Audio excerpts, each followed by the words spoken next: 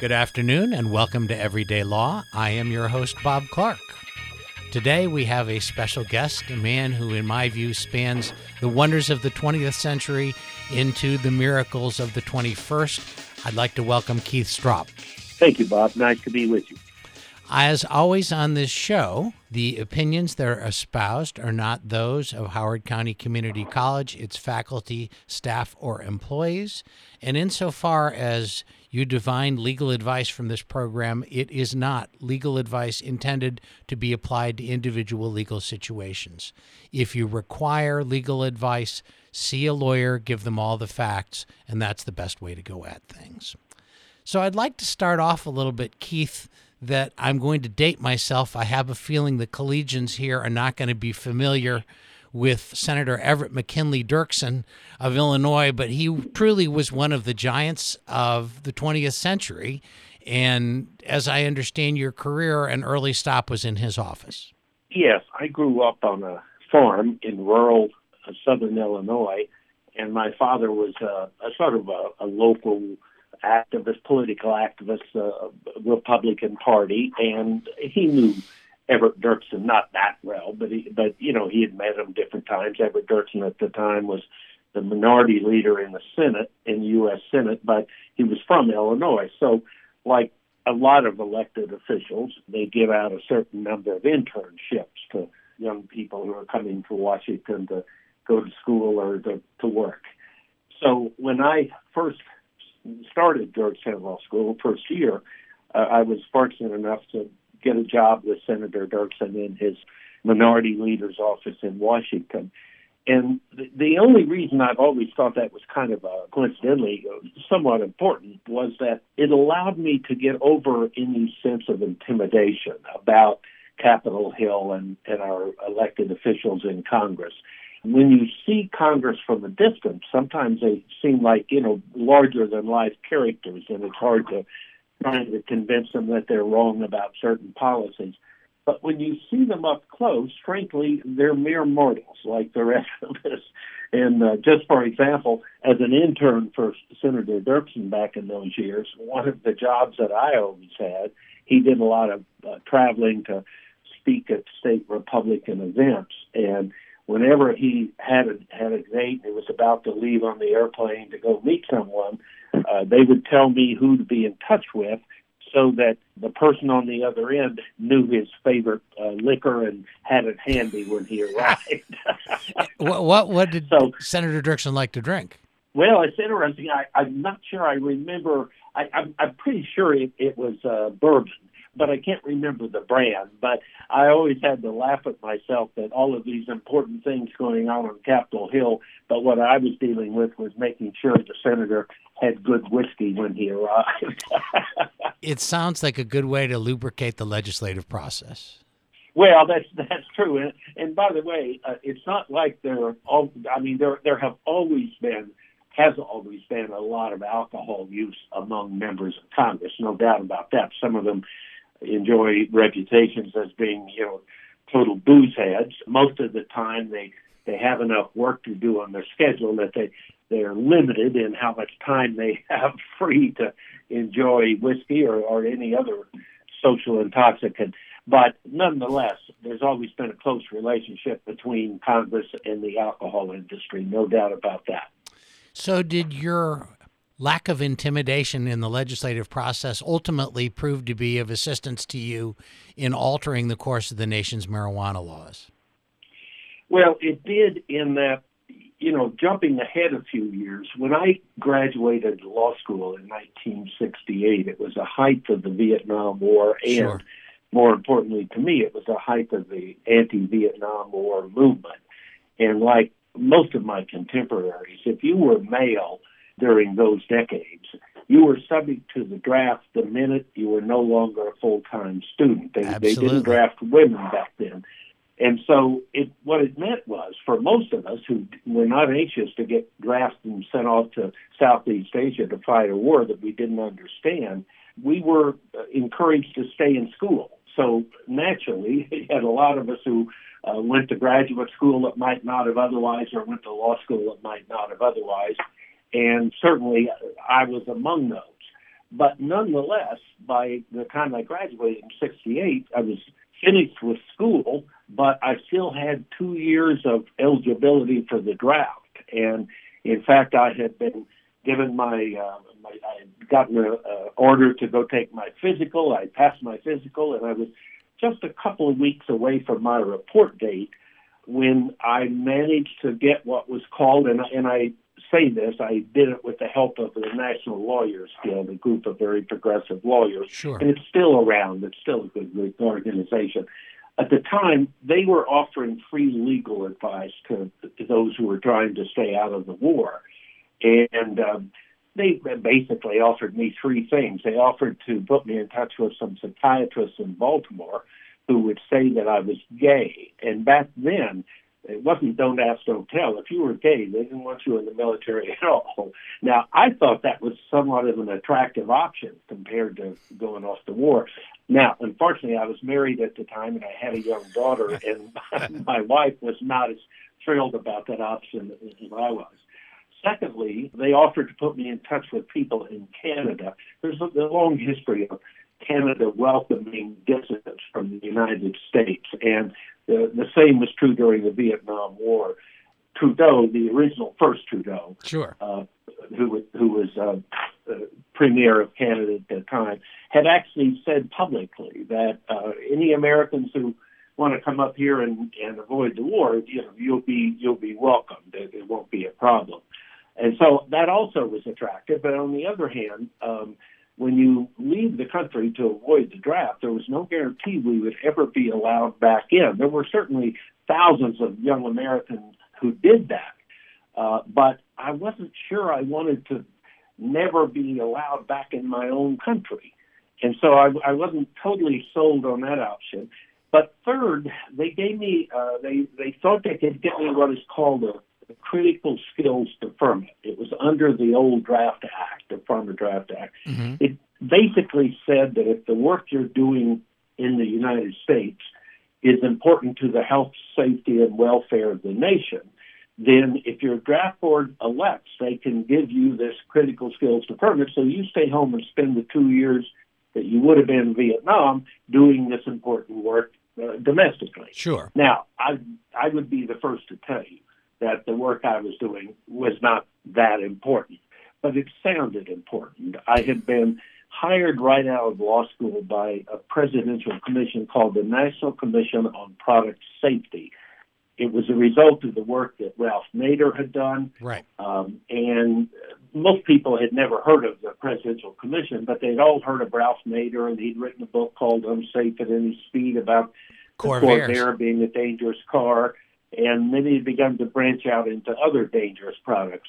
So for the American public, if they heard about, they had an experience with an exploding soda bottle or something that, blinded some neighbor kid, they didn't know to contact the commission, but they knew to contact Ralph. So we would spend a lot of time during those 2 years. There were 4 lawyers on the staff. We would go up and read Ralph's mail to find out which products were causing the biggest problems, so we could come back and working with the commission, we planned public hearings to focus attention on the need for legislation. And in that experience, of course, I ended up being introduced to the concept of public interest law. And I really had never heard of it. I thought lawyers generally went back home after law school and practiced law in the traditional sense, probably made a lot of money, but maybe had a boring life. I don't know. Mm-hmm. But once I was introduced to public interest law, the difference is with public interest law, you try to use your legal skills and your legal education to impact public policy rather than to benefit individual clients. Now, it can be a liberal cause or a conservative cause. The ideology can be all over the map. But the point is you're trying to impact policy rather than helping clients get rich. And that seemed to me to be an incredibly fascinating variety of the practice of law. So when the commission ended after 2 years, I had become quite familiar with Nader's public interest work on product safety. I was too old by that point to be drafted, so it was the first time I'd actually had an opportunity to think seriously about what I wanted to do with my professional life. And I realized I wanted to do some version of public interest law, but product safety, while I thought it was a worthwhile project, was not a burning desire in my life. I had first smoked marijuana when I was a freshman at Georgetown Law School in 1965. A lot of marijuana smokers begin earlier in life. I recognize it when they're teenagers or certainly when they're in undergraduates in college. I was an alcohol drinker and a frat boy as an undergraduate, and I didn't actually try marijuana until my first year at Georgetown Law. But by the point the commission was over, I had been smoking for about 5-6 years by that point, and it occurred to me that what I'd really like to do is legalize marijuana. And in a kind of a naive manner, I certainly didn't, I think, appreciate quite the significance of trying to move the country that far. But I called some friends together, some professional colleagues, a couple of journalists, and I founded NORML as a consumer lobby for marijuana smokers. And we founded it in late 1970. And interestingly, Gallup poll, the polling organization, had just the year before, in 1969, done their first poll asking the American public, how do you feel about legalizing marijuana? Prior to that, it was not even considered significant enough to bother to question. In any event, when we started NORML, only 12% of the American public supported marijuana legalization. 88% of the public were opposed. Why do you think that was, Keith? Well, remember, we'd had prohibition by that point for 60 years or so, since 1937 federally, and even longer in many states.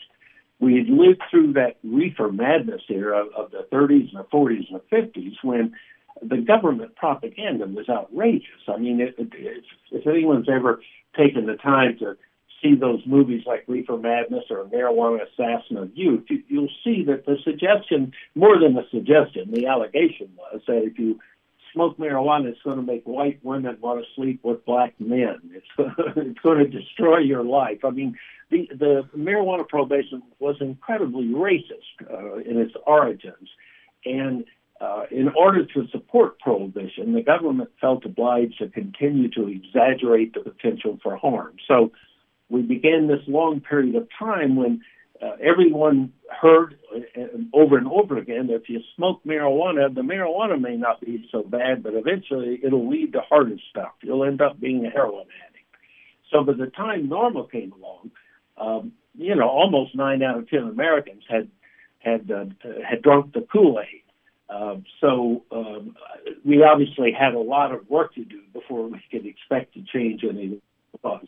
It's fascinating in that you had an era when things socially were sort of topsy-turvy with the protests against the Vietnam War and moving through the Summer of Love. And at that point in time, it was becoming so much more, marijuana culture was becoming so much more widespread in the younger population. And it seems like that would probably be, a space that would be ripe for doing what you wanted to accomplish. Well, there's no doubt that when you go to the anti-war demonstrations, and the largest ones were the ones held here in Washington, D.C., marijuana smoking was prevalent and open. And it didn't mean everybody at the anti-war demonstrations smoked marijuana, because a lot of them were older Americans who weren't even that familiar with it. But smoking marijuana became kind of a shorthand way of saying, I opposed the war in Vietnam, and by the way, I have some other problems with governmental policy as well. And so when you go to those big demonstrations, people would light up joints and just pass them down the row, and if somebody was a marijuana smoker, they'd take a hit. If they weren't, they'd just simply take the joint and pass it on to somebody else. So you're right. It was there's no doubt that marijuana smoking at that point was almost entirely identified with the anti-war movement and also the gay rights movement that was beginning to pick up steam. Now, for us at the time, we thought that was good because obviously we were getting reinforcement from younger Americans and people who opposed the war that they appreciated what we were trying to do. I will say that as I look back on it decades later, I realized that for a lot of my contemporaries, I'm 75 years old, and for a lot of the people of my generation, they supported the war in Vietnam. And so for them, when they thought of marijuana, they thought of that young, long-haired draft evader who was burning his draft card in the public park and probably smoking a joint at the same time. And probably stereotypical image. He probably also had bone spurs. Well, that's right. When I hear about our president's bone spurs, it makes me almost embarrassed that I tried hard to stay out of the war. I actually have learned, of course, as you get older, I've learned to appreciate the courage and commitment of those people in my generation who did go fight that war. And they deserve recognition for the courage they showed and for the families who lost loved ones. I think we lost 65,000 people or something during that war. But again, marijuana was so closely tied to the anti-war movement that then during the 70s and 80s in particular, for a lot of older Americans, they just could not embrace reforming the marijuana laws because they thought that meant changing their views on the war in Vietnam. They thought that meant embracing these long-haired hippies. And, of course, they didn't understand what that whole youth rebellion was about. So we paid dearly for that, and it meant that for a long time, until a lot of my contemporaries either died or retired and stepped aside and were replaced by younger people, we just couldn't move the legalization forward. I sometimes tell people they want to know why we're doing so well today compared to these decades where it didn't seem like we made much progress at all. And I tell them that our strategy was, if necessary, we'll outlive our opponents. And I think that's largely what happened. I think, I like to think that we had something to do with that. I think we educated people. I think we demonstrated by encouraging marijuana smokers to come out of the closet that marijuana smokers come in all shapes and sizes. They're not all liberals or long hairs or radicals. They're just average Americans who work hard and raise families and pay taxes. But when they relax in the evening, they may prefer to smoke a joint where tens of millions of other Americans would prefer to have a glass of wine or drink a beer. I'm actually bi-druggal. When I come home in the evening, I'm like most Washingtonians. I watch the news on all three networks. And the first thing I do when I get home is I pour a glass of wine and roll a joint. I'm bi-druggal. It makes sense. So when you embarked on this project long ago, did you think it would be easy to accomplish, or what were your expectations? Well, I've tried different times to go back in my mind and figure out what I really expected. Now, to some degree, of course, whenever we were doing interviews with media, and there was a lot of media during those early years, because the fact that someone was willing to stand up publicly and say, I smoke marijuana and I don't think there's anything wrong with it, was kind of newsworthy at the time. So I remember being asked some in the mid-'70s, early '70s, how long I expected it would take for NORML to achieve its goals. And I said something like, I think it'll take at least a decade. Well, here we are 45 years later, and we still have a lot of work to do. Now, we are, in fact, winning it, and that 12% support we enjoyed when we started is now, according to a number of polls, around 68%. And again, that's not just medical use. That's 68%. Almost 7 out of 10 adult Americans now favor full legalization. And one reason why that's fascinating is that only about 14% of the public are regular smokers. About 45% have smoked a joint at some time in their lives, but most of them are not current smokers. And the fact that, you can't change public policy with 14 or 15%. So we couldn't win this issue without first winning the hearts and minds of a majority of the non-smokers. And that's exactly what has finally happened. It's not pro-marijuana. When you dig into the polling data, it's anti-prohibition. A majority of Americans have concluded finally, I think they should have been able to make that conclusion a lot earlier, but they finally concluded that prohibition causes more harm than the use of the drug itself. The same thing we learned with alcohol prohibition. It's a failed public policy. So we're winning this today, but it's not because people are pro-pot. It's because they're anti-prohibition. So do you think that the medical variable and the tax variable have also been very helpful to your cause? Oh, I think, by the way, the medical in particular deserves a special discussion. When California became the first state to legalize the medical use in 1996, and just to put this in perspective, during the 1970s, there was something called the National Commission on Marijuana and Drug Abuse, and it was created because the Federal Drug Act had been declared unconstitutional in 1969. Now, it didn't mean that we didn't have any anti-marijuana laws, because every state has their own anti-marijuana law. But the federal law was held unconstitutional in 69. And so in 1970, the Congress got together to pass what's called the Controlled Substances Act, and it's still our federal drug act. And mostly it's terrible stuff. It's I won't go into the details, but it relies on locking people up for long periods of time for nonviolent drug offenses, marijuana and otherwise. But what excuse me, I got myself sidetracked there.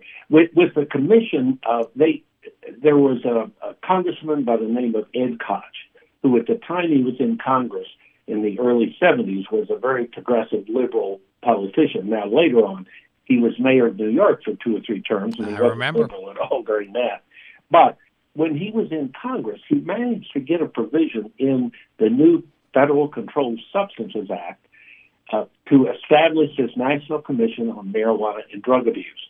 The president had the power to, and this was Nixon, had the power to appoint 9 members, and Congress would select 4 from among themselves, 2 senators and 2 members of Congress, to serve on the commission. Now, at the time, we didn't expect much of that, because Nixon was very open about how he thought marijuana was terrible and led to heroin, and, it's just a terrible, terrible thing. And so we assumed he would appoint people with his point of view, and they would simply come back and rubber stamp current policy. Well, surprise. In the course of they had 1 year to study and make a recommendation on marijuana policy, and then the second year on other drug policies.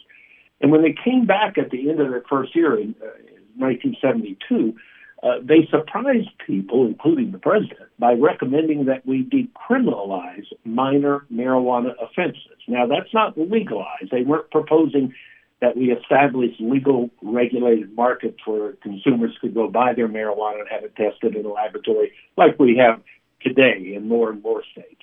They didn't have the courage to make that, and I think it probably was wise, because if they would have made that recommendation back in 72, I think it would have been ignored totally.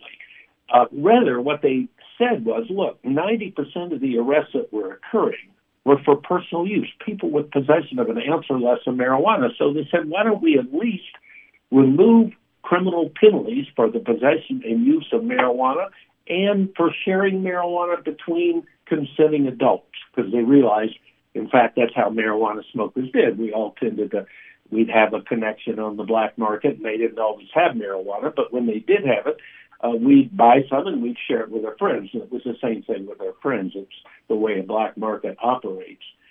So it was indeed a big push for a few years between 93, when Oregon adopted a version of decriminalization, until 73, until 78, when Nebraska became the last of 11 states to adopt a version of decriminalization. We thought we were winning this battle. I mean, Sounds like you were. Thought for sure. Yeah, well, it surely did feel that way, which is probably why when somebody asked me how long I thought it was going to take, I said probably another 10 years. Well, we obviously were confronted with reality at some point. And as I say, after passing decriminalization in 11 states, we went 18 years, from 1978 until 1996, without a single statewide victory in the marijuana legalization. Why? Why was that? Well, it was the era of Ronald Reagan, Nancy Reagan, Just Say No. Remember the rise of the parents groups where they were, the question for about 10 years, whenever you raised any drug policy issue, the question would, well, what will be the impact on children? In other words, the suggestion was that you shouldn't allow adults to do anything that was inappropriate for children. Now, if you think about that, that's absurd. You couldn't drive cars or have sex or fly airplanes or lots of other things that it's perfectly fine for adults to do, but we don't want children doing them. Well, unfortunately, from the late 70s until the early 90s, that was the mood of the country regarding marijuana policy as well. And so we had a long dry spell. But when we finally surfaced again with a statewide win, it was the 1996 voter initiative in California, and all of a sudden, it wasn't talking about let's smoke marijuana and have fun. It was talking about the importance of the medical use of marijuana. And once that began to be accepted by people, other states began to consider legalizing medical marijuana. By the way, today I think there are 33 states. That's what I was going to ask. How many states have it? How many recreational states are there now? There are 11 recreational states plus the District of Columbia. I think there are 33 that have meaningful medical use statutes. And I'm quite confident that within 4 or 5 years, we'll have medical use in every state. And I think probably within 10 years, we'll have full legalization in every state. But these things do take time. And in particular, they take time because just as with alcohol prohibition, we're not trying to get the federal government to dictate policy to the states. We're trying to get the federal government to simply get out of the way so the states are free to experiment with new policies if they want to. And at the end of alcohol prohibition, lots of states stayed with prohibition for a period of time. And even today, in some counties in Kentucky and Tennessee, they're still dry counties. You still can't buy or sell alcohol. Now, you can go over to the adjacent county, and there'll be plenty of opportunities. But so that's sort of the same procedures that we're following with marijuana legalization. And what that means is that the states that are more progressive and that feel more comfortable with marijuana, they obviously can go out ahead of the rest of them, and they can demonstrate how the system works. But over a period of time, I think all states are going to recognize that it's in their own interest to have a regulated system rather than a black market. The question isn't whether people are going to smoke. People have been smoking for thousands of years. The question is whether you have a black market or a legally regulated market. Now, that also brings in the second factor you mentioned, which is tax revenue. No doubt about it that today the tax revenue that's available to states that want to take the final step and totally regulate recreational marijuana is significant. I mean, I think the California alone, I think they're expecting to sell $6 billion worth of recreational marijuana this year. So obviously, if you're in a state that still has prohibition, but a state next door, you're seeing your own citizens crossing the state line and spending their money next door, that may last for a while because you still think somehow that prohibition is a safer policy. But over the long haul, you're going to be replaced by younger policymakers who understand that legalization is a far superior system. So I think we're well on the way to winning this finally. Now, I say that recognizing that I've always been thinking it was going to happen sooner than it did. So, well, you're 75 now. You're saying it should be accomplished within 10 years. So we have to bring you back when you're 85 and have a celebration here at Dragon Digital Radio. Well, I certainly hope that we're both still around in 10 more years. I can assure you, Keith, it's part of my plan. Okay, good. Well, it's been wonderful talking to you. I'm afraid we have to wind up. This has been the legendary Keith Stroup, the founder of NORML, and a man who has lived many lives. And we want to thank you very much for your appearance, and I hope we can bring you back again to talk about further chapters in this story. I look forward to it, Bob. Thank you for having me. All right. This has been Dragon Digital Radio. It's Everyday Law. Bob Clark, farewell. Connect with us We are Dragon Digital Radio.